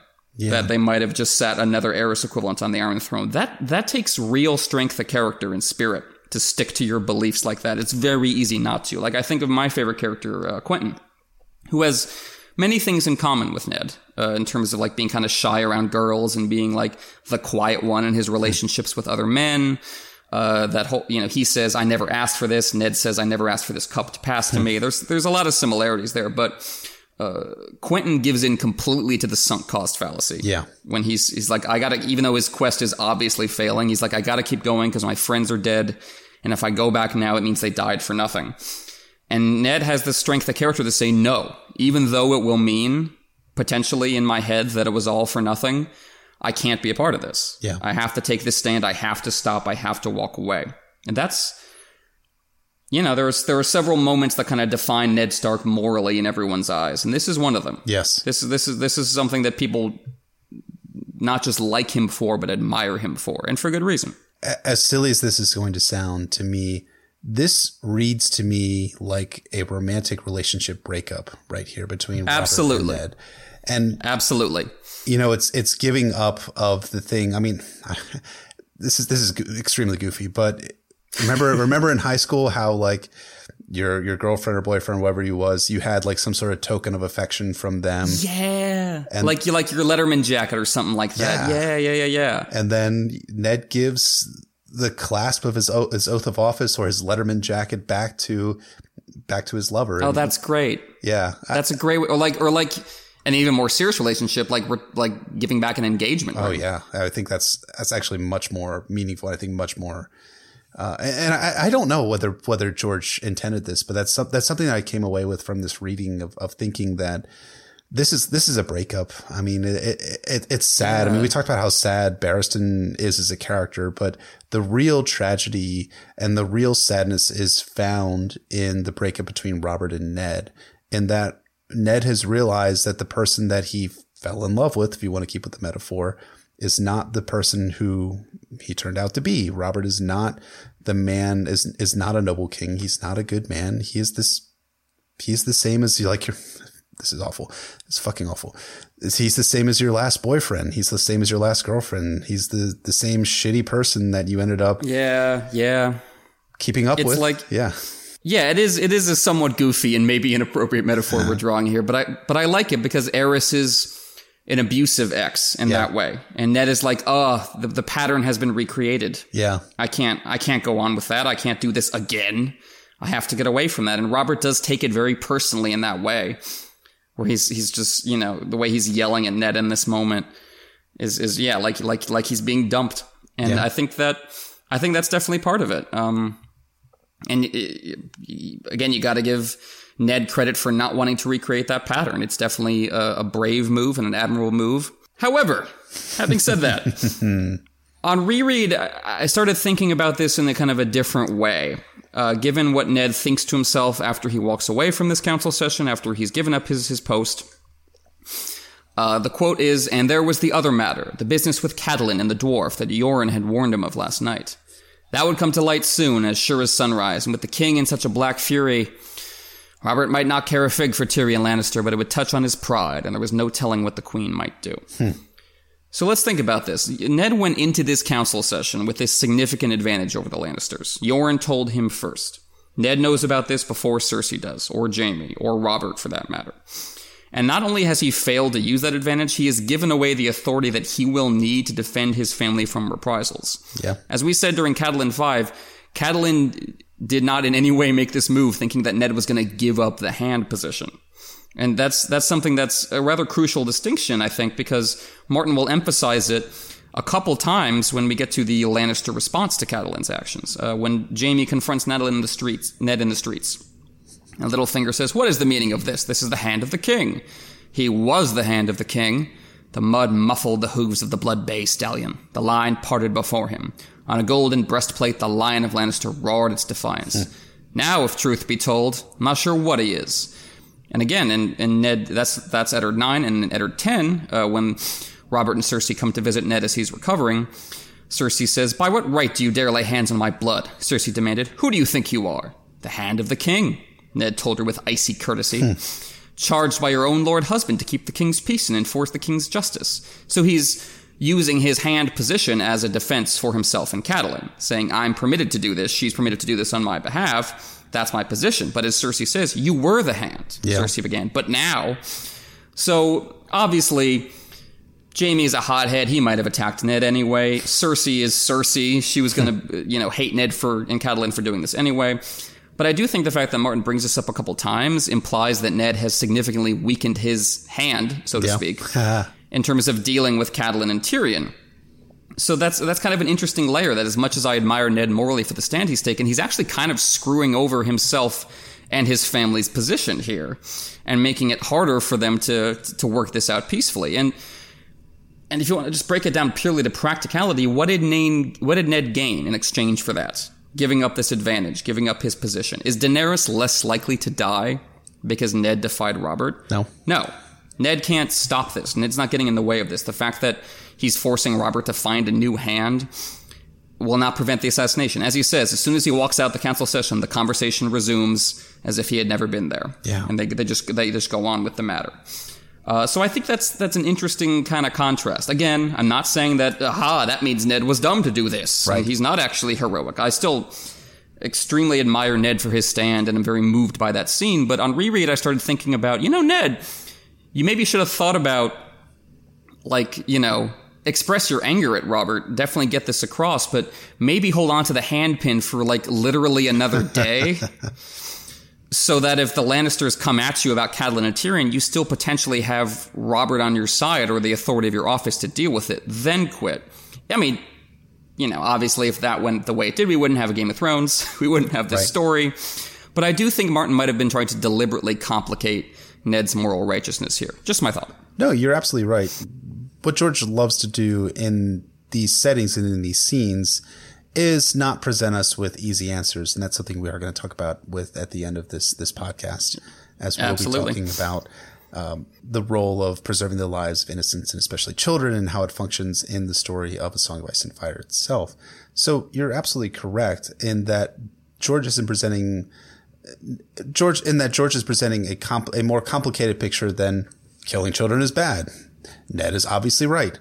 Moving on, because what George loves to do and likes to do in a story sense is to give us some complexity, some ambiguity about whether Ned's actions were correct. And I'm with you 100% that Ned was absolutely 100% correct to give up the handpin and not take part in the murder of Daenerys and Viserys, to speak against it in council session. And then when the decision was made, that he would take no part in that. I think that is a 100% correct, morally correct, and practically correct decision too, but it does have consequences. And those consequences are going to be felt in the very next chapter, where, of course, Jaime attacks Ned Stark more attacks Ned Stark's men than Ned Stark himself.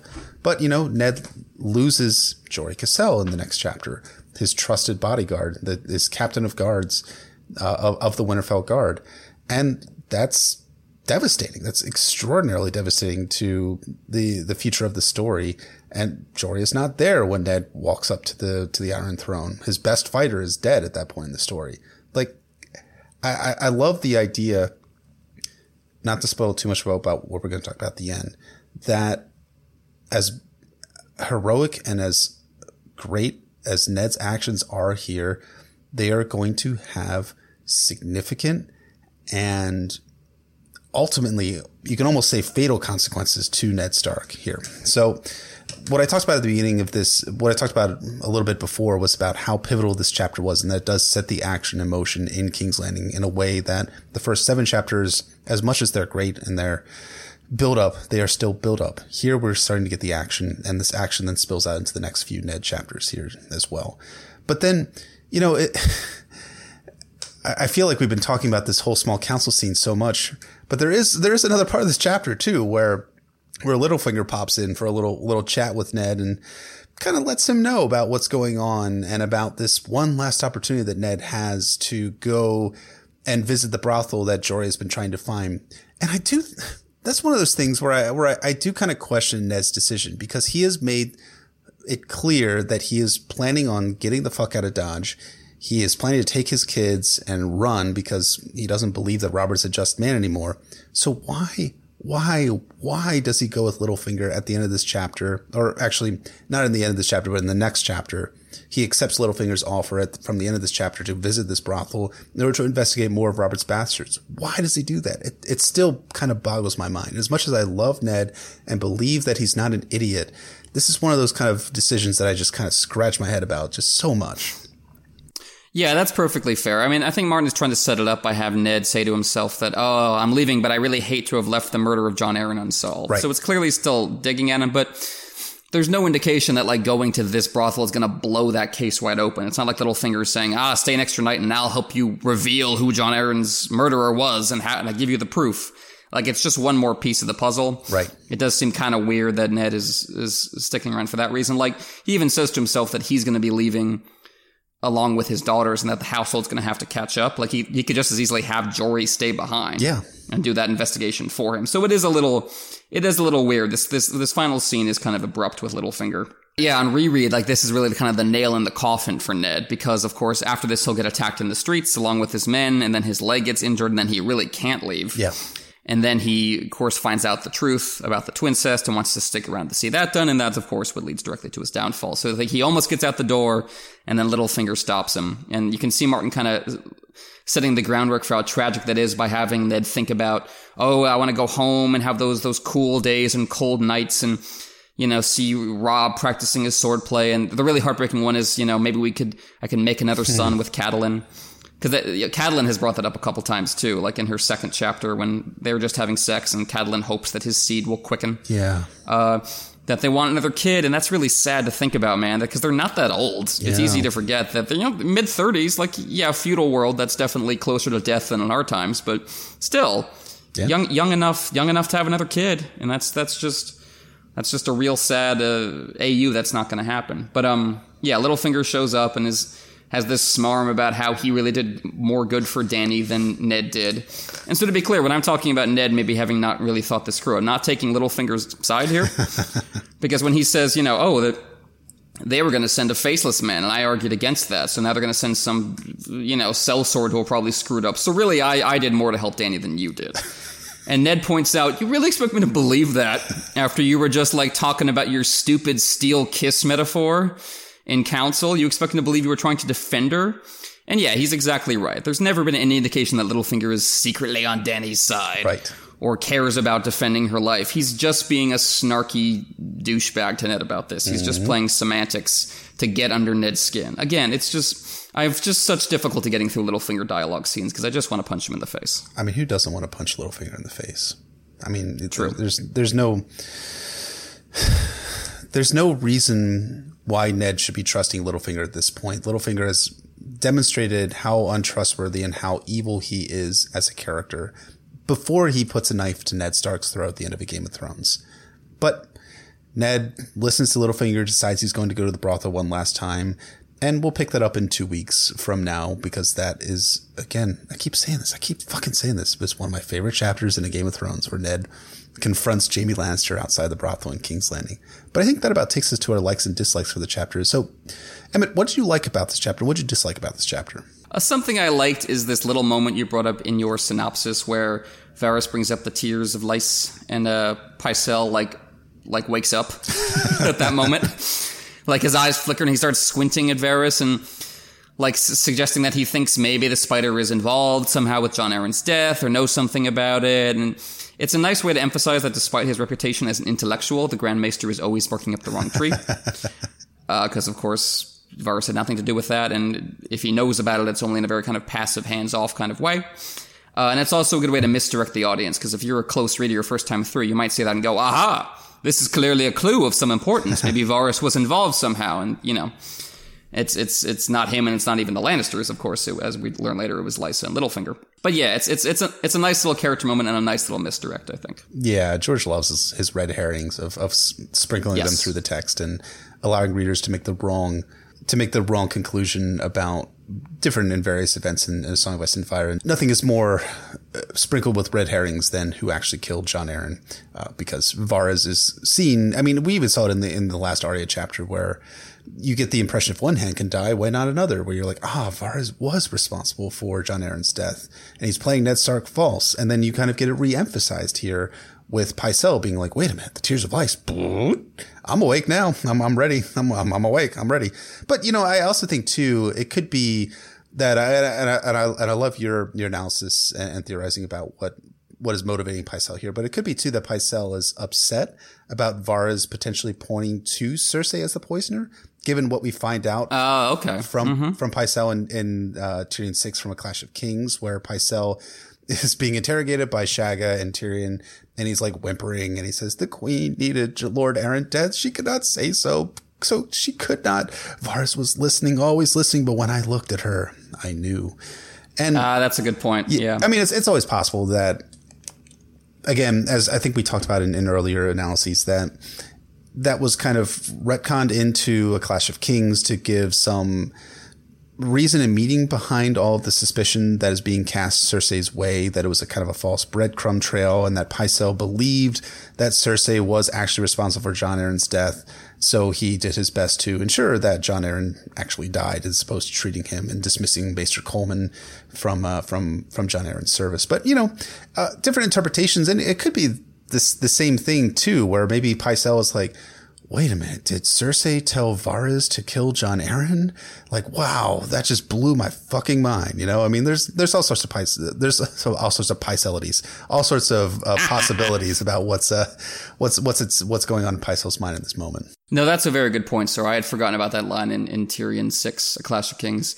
That's going to be a fun scene when we get to that. Yeah. I can't say how much I'm looking forward to the Tyrion chapters in Clash. If you haven't listened to the podcast, the Close the Door podcast, they do excellent work in general, but they've specifically done some real good work on going through Tyrion's Clash of Kings chapters.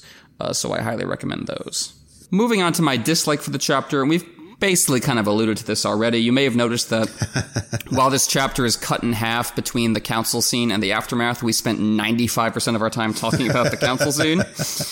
And the trade-off for starting this chapter off in such a dramatic fashion is that it kind of loses steam as it goes. And a lot of my favorite chapters in the series are just steadily building crescendos where everything just gets more and more intense or weird or, you know, horrifying, whatever the mood is. And this chapter is more kind of a decrescendo. And not that the back half of the chapter is bad. No. It just can't compare to the front half. No, so when we talk about this chapter, when we remember it, we're always thinking of the council scene, and the aftermath is just kind of that, just the aftermath. No, I mean, I think that's perfectly put. You know, we're, as you said, we spend 95% of our time, you know, talking about how tragic and sad this whole scene is. And, you know, the ending scene is fine. I mean, it's not bad, like you say, but it doesn't pack the same emotional punch that the early part of this chapter does. I mean, the Littlefinger-Ned conversation kind of repeats themes that we saw in Eddard 5 and Eddard 6, where Littlefinger is sowing discord and sowing different misdirection in Ned Stark's way. And, you know, it's not bad to repeat the motif necessarily, but it is less dramatic because we're seeing this for the third or fourth time at this point in the story. So we're like, okay, well, Littlefinger's going to come in and say something shitty, and Ned's going to be upset about it.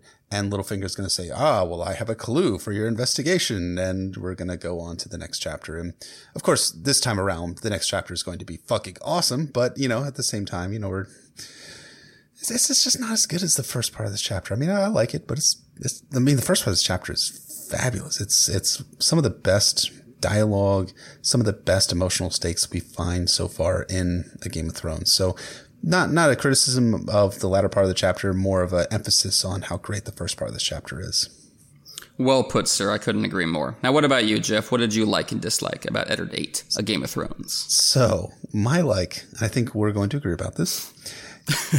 Can I talk for just a second about how much of a shit Renly is about all of this? I mean, yeah, sure, Littlefinger is awful, but we know he's awful. There's no ambiguity. Is Littlefinger a good guy or not? He's not a good guy. We know this. We've known this from the beginning. Renly's whole shtick is that he's actually a good guy. He's a noble man at heart. And yet he's shrugging off murdering children, talking about mercy as a folly, and finishing up with she must be killed. Now, I think this is really great on George's part.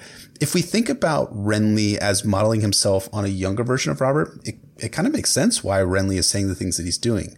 What did Robert say when Tywin presented the bodies of Aegon and Rhaenys to him? Quote, "I see no babes, only dragon spawn." So Renly reads to me very Robert-esque in this chapter, but it does kind of belie the perception that he's attempting to present to all of the people of Westeros of being just a good guy.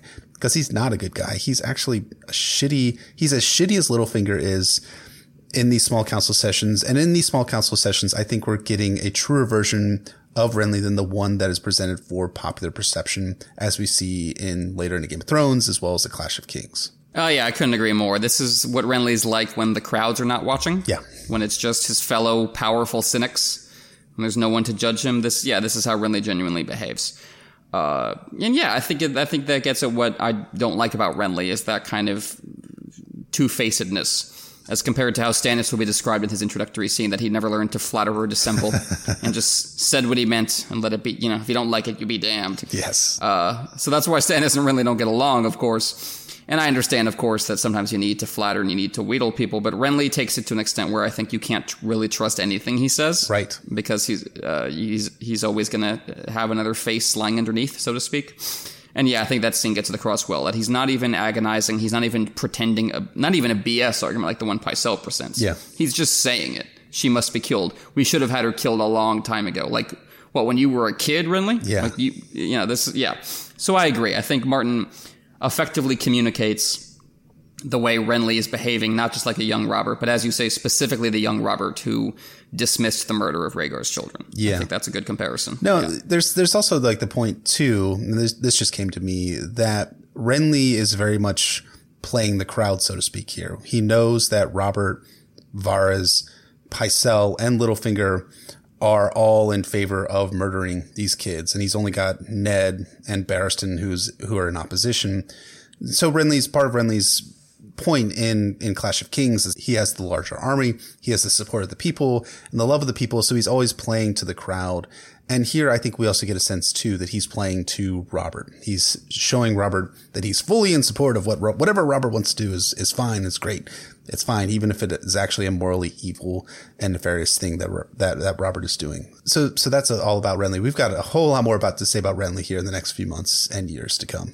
My dislike about this chapter, and this isn't really a dislike per se, and I alluded to it in Emmett's excellent depth part of this chapter, but this chapter is relatively short. So my suspicion is that at some point, Eddard 8 and Eddard 9 were just one chapter before George expanded out a bit, perhaps adding in the Roose Bolton stuff, and maybe even adding in the Littlefinger Eddard scene to act as a bridge into Eddard 9, and then inserting the Catelyn chapter in between these two Ned chapters in order to give kind of a break from the action, show us Catelyn and another side of Westeros and another side of action, because of course this next Catelyn chapter is her climbing up to the Eyrie, and it's kind of this harrowing chapter. It's great. But I do feel like this chapter is short and is potentially intentionally short as a result of Martin kind of doing this cutting and weaving in terms of writing and kind of writing out, Eddard 8 and Eddard 9 as one chapter before dividing them. And that is something that we see in Martin's work too. It might not be that they were one chapter at one point, but George has said in the past that he tends to write from one point of view before running out of steam and then switching to another point of view. So you can easily see Eddard 8 being written very quickly and then transitioning immediately to Eddard 9, Eddard 10, perhaps even Eddard 11, before going back and writing more Catelyn, Tyrion, Jon and Daenerys chapters in between. So it's not a criticism really, because I really, really like this chapter a whole lot. But I do think it's important to recognize that this chapter is short, and it might have been short for a reason. Yeah, that's a good point, sir, especially about Martin's tendency to just write whole POV arcs until he loses interest or finishes and then move on to another one, and then kind of maybe go back and chop it up into chapters and form the structure of the book later. That might be what happened here, especially given how close Eddard 8 and Eddard 9 are within the book. There's only one chapter between them, Catelyn 6. Yep. Martin has yet to ever do 2 chapters in a row from the same POV. The closest he ever gets is situations like that. When it's just only one chapter separating them. So that might indicate that these were basically one chapter in his mind at one point, and he ended up separating them, but not by much. Yeah, agreed. So I think that takes us to our foreshadowing groundwork part of this podcast. And there's a number of great little hints here. We did kind of brush through it in terms of our analysis of it, but there is a bit of hinting here that Littlefinger was the one truly responsible for Jon Arryn's death. And the quote is, "And the truth of Jon Arryn's death still eluded Ned Stark. Oh, he had found a few pieces, enough to convince him that Jon had indeed been murdered. But that was no more than the spoor of an animal on the forest floor. He had not sighted the beast itself yet, though he sensed it was there, lurking, hidden, treacherous." How terrific then is that, just 4 paragraphs later, Littlefinger, who is nearby, lurking, hidden, and of course treacherous, as we're going to find out, enters Ned Stark's solar and presents him with the idea that he can go investigate one final brothel and figure something out about Robert's kids and about something about Jon Arryn's death. I think that's Martin winking at the rereader who has read through A Storm of Swords at that point, that Littlefinger was the one who was truly responsible for Jon Arryn's death. Yeah, I think that's a great catch. It reminds me of when Tyrion is talking to Littlefinger about how he plans to make peace with the Vale, and he says that he intends to give Lysa the name of Jon Arryn's true killer. And Littlefinger says, "The true killer, I confess, you have me interested." It's like the "I confess" just thrown in there, just so you can catch it on reread. Which is just a wonderful little touch. So yeah, I agree. It's Ned's thinking to himself, I don't understand this. Who killed Jon Arryn? Who was it? Oh, hello, Littlefinger. Anyway, who was it? Yeah, that's great. That's a great little structure on Martin's part, and a wonderful little piece of foreshadowing. Again, like you say, impossible to catch on the first read, but once you go back knowing the truth, it definitely stands out. Absolutely. Speaking of the long-standing mysteries of A Song of Ice and Fire, we have a little bit of hinting at R+L=J here. As we were saying earlier, it's almost certainly the case that Ned's love for and fears for Jon are kind of running underneath his thoughts throughout this chapter as Robert is threatening Targaryen children. So when Ned is thinking to himself about, if I find out the secret from Stannis about what's going on here, what do I even do with that? And he says to himself, some secrets are safer kept hidden. Some secrets are too dangerous to share, even with those you love and trust. Well, what secrets are he talking about? Maybe the secrets he's been keeping, the lies he's been keeping, as he said to himself in an earlier chapter. And of course, he's probably thinking about Jon Snow's parentage, about the truth about Rhaegar and Lyanna, and out about how he's, not only had to keep that from Jon, but also from Catelyn and from Robert and from the realm as a whole. And that's come at a cost to his marriage and his kind of mental health as a whole, I would say. But as he says to himself, it's too dangerous to share because of exactly what Robert displayed in that earlier scene, the danger that would come to Jon's life if the truth were told. And I think it's interesting that he's comparing that secret to the secret that Stannis is holding on to, because they're both about parentage. Stannis is holding on to the secret of the twincest, and Joffrey and Tommen and Myrcella's parentage. And Ned is holding on to the secret of Jon's parentage. So I think that's an interesting kind of multi-layered parallel that Martin is setting up there. Yeah, absolutely. And I think what Robert says in the small council session, in my mind, reinforces Ned's decision to keep Jon's identity hidden and a secret and to claim Jon as his own.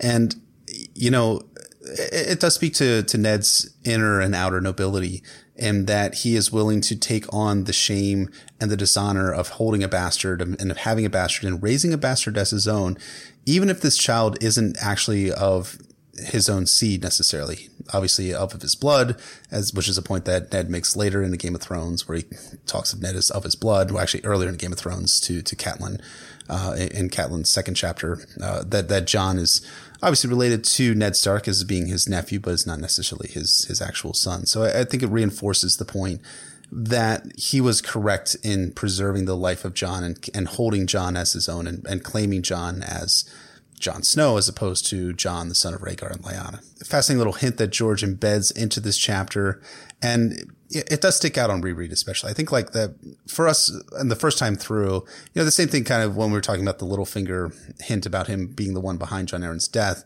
When we go through and we're rereading this chapter, we do see George embedding the necessary groundwork for his reveal that Jon Snow is not actually Ned Stark's son, but is actually instead the son of Rhaegar and Lyanna. Yes, well, not letting you realize that that's what he's doing on first blush, which, is the difficult part. The really art of it is, making a sentence like that stands out really obviously once you know about R plus L equals J, once you're rereading the chapter. But the first time through, that's not even where your focus is. You're not even analyzing a sentence like that for its possible deeper meaning. So that's a really delicate art and one he does well. But then we also get a little bit more Ned Stark death foreshadowing here too in Littlefinger. Of course, Littlefinger doing his Littlefinger thing and saying all these sorts of rotten, awful things to Ned Stark, where he says, quote, and he says this to Ned, quote, "You rule like a man dancing on rotten ice. I dare say you will make a noble splash. I believe I heard the first crack this morning." Well, that's pretty much telling us what is going to happen to Ned Stark, and that this is the first real chink in Ned Stark's armor in King's Landing, and that he is dismissed, or that he resigns his handship, and this allows Jaime Lannister to confront him in the streets of King's Landing, kill his men, and of course kill Jorah Garcelle, which we mentioned earlier, and then forces Ned to stay in King's Landing in order to heal from his leg, and then of course, having healed from his leg, he's going to be then confronting Cersei about the parentage of her children, and of course dying as a result of that. So Littlefinger is basically telling us what's going to happen here, that Ned is going to make a noble splash and that he is going to die at the end of his arc. And part of the reason why he dies is because giving up his handship, as noble as it is, it does have consequences. Yes, indeed. Well said. And I think it's an interesting metaphor Littlefinger chooses, that Ned is dancing on rotten ice, because that suggests it's not really Ned's fault. Like, if the ice is rotten, there's nothing really Ned can do. Like, it's right. Gonna collapse underneath him no matter how well he dances. So, whether Littlefinger intends it or not, he's almost kind of making fun of himself, because he is part of that rotten ice. He's part of the reason the ice is so rotten. So it's not that Ned is a clumsy dancer. It's that he's on a imperfect surface. He's in a failing system. And really the solution to dancing on rotten ice is to not. Some games are better off not playing. Absolutely. Our final little foreshadowing and groundwork piece is actually something that's a bit of a mystery, kind of a more minor mystery, but I have seen it kind of bounce around the fandom, in that there is a curious mention in this chapter where the Faceless Men are first introduced to the reader. And it says this, quote, "On Braavos, there's a society called the Faceless Men," Grand Maester Pycelle offered. "Do you have any idea how costly they are?" Littlefinger complained. "You could hire an army of common sellswords for half the price. And that's for a merchant. I don't dare think what they might ask for a princess." So who is Littlefinger talking about? Did they price out some sort of hit on a merchant with the Faceless Men at some point in the past? Is this more like Littlefinger talking like a hypothetical? Like, oh, if we tried to kill a merchant, it'd be extremely expensive, but imagine how expensive it would be for a princess. And some of the theories I've seen bandied around the fandom, well, the one main theory that I've seen bandied around the fandom is that Littlefinger is referring to Illyrio and the potential that Littlefinger is attempting to undercut the Varys and Illyrio plot by killing one of the key conspirators in the Varys Illyrio plot, namely Illyrio, who is a merchant, of course, a cheesemonger from Pentos, who is, of course, working in concert with Varys in order to slow burn chaos into Westeros in order to seat Daenerys, Viserys, Aegon, as we talked about in our Arya 3 episode. We're not really sure what actually they're up to at this point in the story, but has some sort of plot in mind, and Littlefinger's attempting to undercut that. I'm not sure that it's actually Illyrio, but I only bring that up because someone would complain that we hadn't brought it up, that there's potential that Littlefinger had attempted to price out a hit on Illyrio back in the Game of Thrones.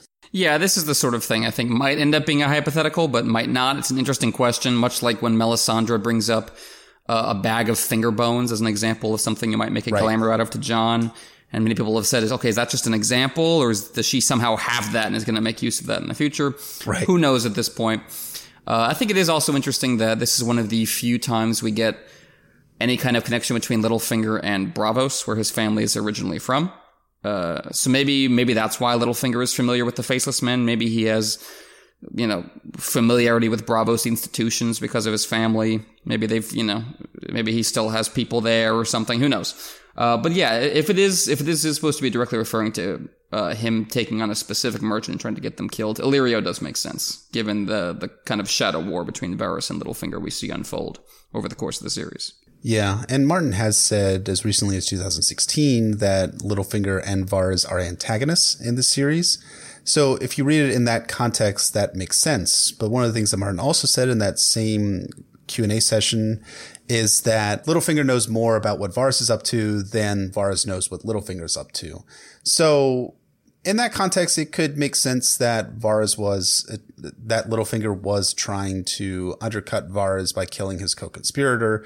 Although, of course, it is curious in this chapter that we don't hear Varys making some sort of argument against that necessarily. But of course, the doors do close behind Ned Stark just as soon as this argument is made. So we don't get to hear any more fallout from it. So that's my take on whether it was Illyrio that was being priced out for a hit. But I guess we'll have to see. Agreed. Well said, sir. So I think that about wraps it up for our foreshadowing and groundwork section for this episode. Jumping on to our kind of theory/discussion section. This chapter, of course, brings up one of the weightiest and most repeated themes in the series, arguably the moral event horizon that the series presents to us over and over, and that is the subject of killing/saving children in A Song of Ice and Fire.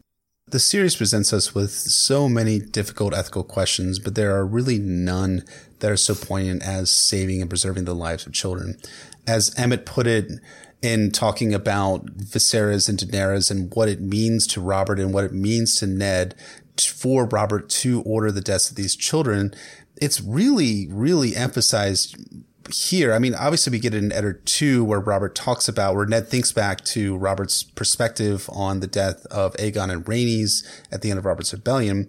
But the question doesn't end in that discussion, Eddard 2. It doesn't end here in this small council discussion with Eddard 8. It's a running theme in A Song of Ice and Fire. You've got characters from Davos and Daenerys, Robb Stark, Jaime Lannister, even for that matter, Doran Martell, Barristan Selmy, Brienne, and Ned Stark, and his attempt to save Cersei's children, and the lies he told to save Jon Snow's life, something we touched on a little bit earlier.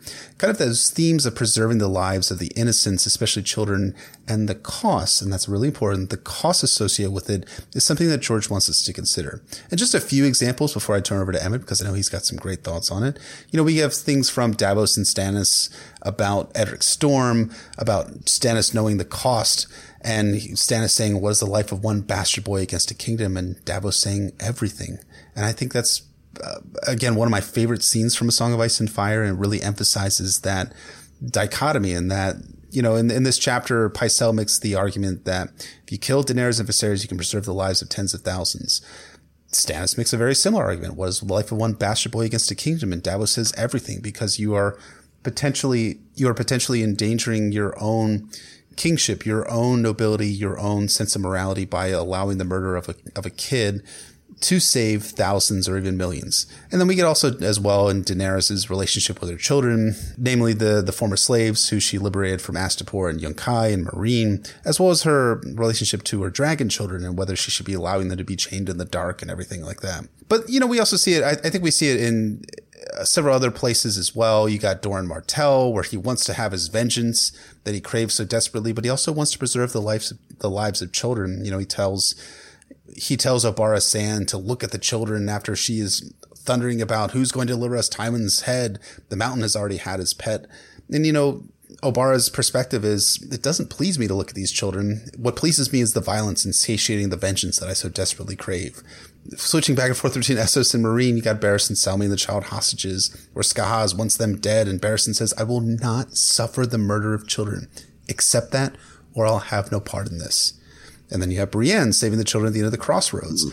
You have Rorge and Biter and some of the Mountain's men showing up at the end of the crossroads, and Brienne is realizing that she has no chance and no choice. But the reason why she steps out with her sword in hand is that she's thinking of the children, those orphans and those children who are left in the end of the crossroads that don't have any opportunity, any salvation except for her. She has the ability to save them, and she walks out into the rain with Oathbringer in hand.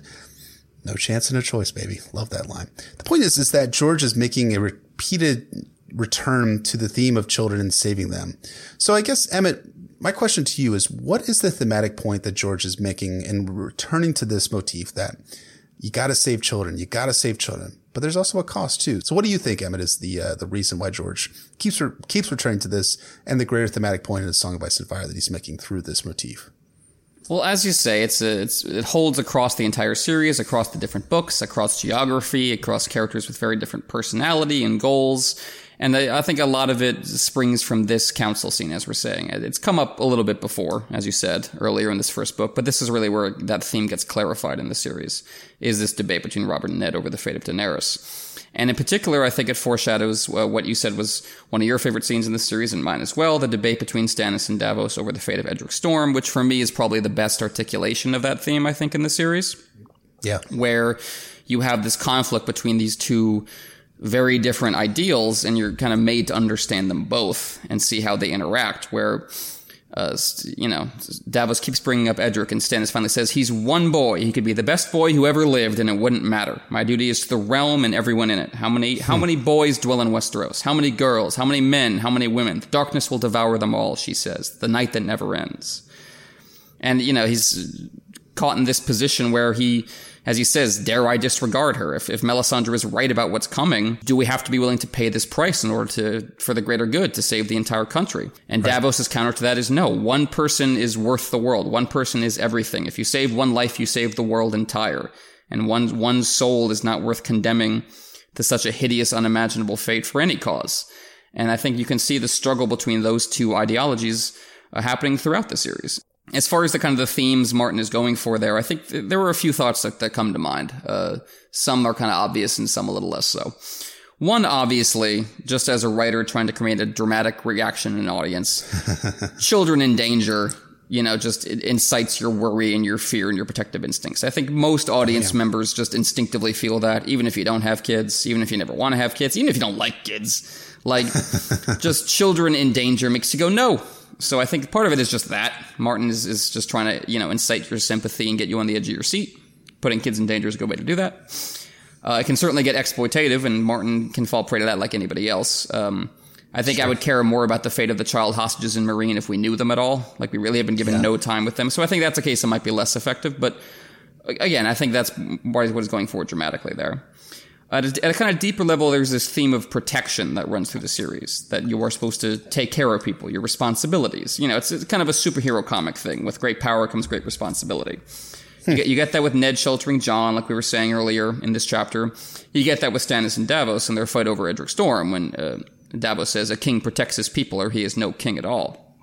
You see it with one of my favorite lines in the series from Edmure Tully, when he says about bringing civilians inside the walls of Riverrun. My people, they were afraid. And This is clearly something that's near and dear to Martin's heart.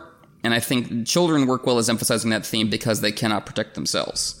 They are helpless for the most part. They need you. They need adults to take care of them. You can't just leave them on their own and assume they'll work it out. So that really kind of brings the theme of protection to the forefront. Similarly, kids are as well as they kind of embody helplessness and the need for protection, they also embody the future. Kids are the next generation. Kids are the people who are going to bring in the next harvest. Kids are the people who are going to have the dream of spring and rebuild when winter is done. And so if you kill them, you're killing that, which is also something I think Davos is trying to get at with his argument in Stannis, that you're killing the thing you say you're fighting for. What is it you're going to end up with then? If you kill children, if you sacrifice, that's the line that, what profit a man to gain the entire world and lose his soul? I think you can see that come up with this theme when it comes to sacrificing the children, because they're the most important part of the world to come. Kids are, of course, also innocent for the most part. They are too young to have done anything worthy of serious punishment. There are exceptions, like Joffrey might be one. But generally speaking, it's impossible to frame harming a child as any version of justice because they have not done anything to deserve it in any respect. So I think by repeatedly introducing this theme of harm to children, it's something that Martin can use to undercut a character or a system's self-conception as just. And I think you can see that in this chapter when Ned is saying that Robert's entire regime is being undermined by what he's doing here. And I think Martin is able to do that. He's able to do that in a way that would be less convincing if Dany was 24 instead of 14. Yeah. I think that would be we wouldn't be quite as much on Ned's side in that case. Still probably on Ned's side, but not as thoroughly, not as passionately, because it's not a kid. And the final layer here, I think for me, is this constant interplay of idealism versus disillusionment that you could argue is the core theme of the series in terms of how many characters it touches upon. Kids fit into that because that's the process you're going through. That's puberty. That's adulthood. That's getting up and trying to measure the gap between the things you believed in as a kid and the things you deal with as an adult. So if you do harm to them, it's like the most poignant, heart-rending example of the death of idealism and the most hideous of all possible delusionments. You can think about it in a meta way, where a lot of the kids in the series are framed as like the young fantasy reader. The way Sansa and Bran have their values from songs, or like young Griff has his whole life been raised as a song, even someone like Tommen. So like if you sacrifice them, you're sacrificing their dreams. And so you're sacrificing the genre that is built upon those dreams. You are sacrificing fantasy, basically. I think might be at some level the argument Martin is making when you talk about the death of children is that if your fantasy hero is willing to kill kids, then he's not the fantasy hero anymore. And that the genre needs to reflect that, because the genre is about, at some level, inspiring those kids. So, that's a little more meta and a little not as direct as just, that's great. Save kids because you should save them. But I think that's part of what Martin is getting at here.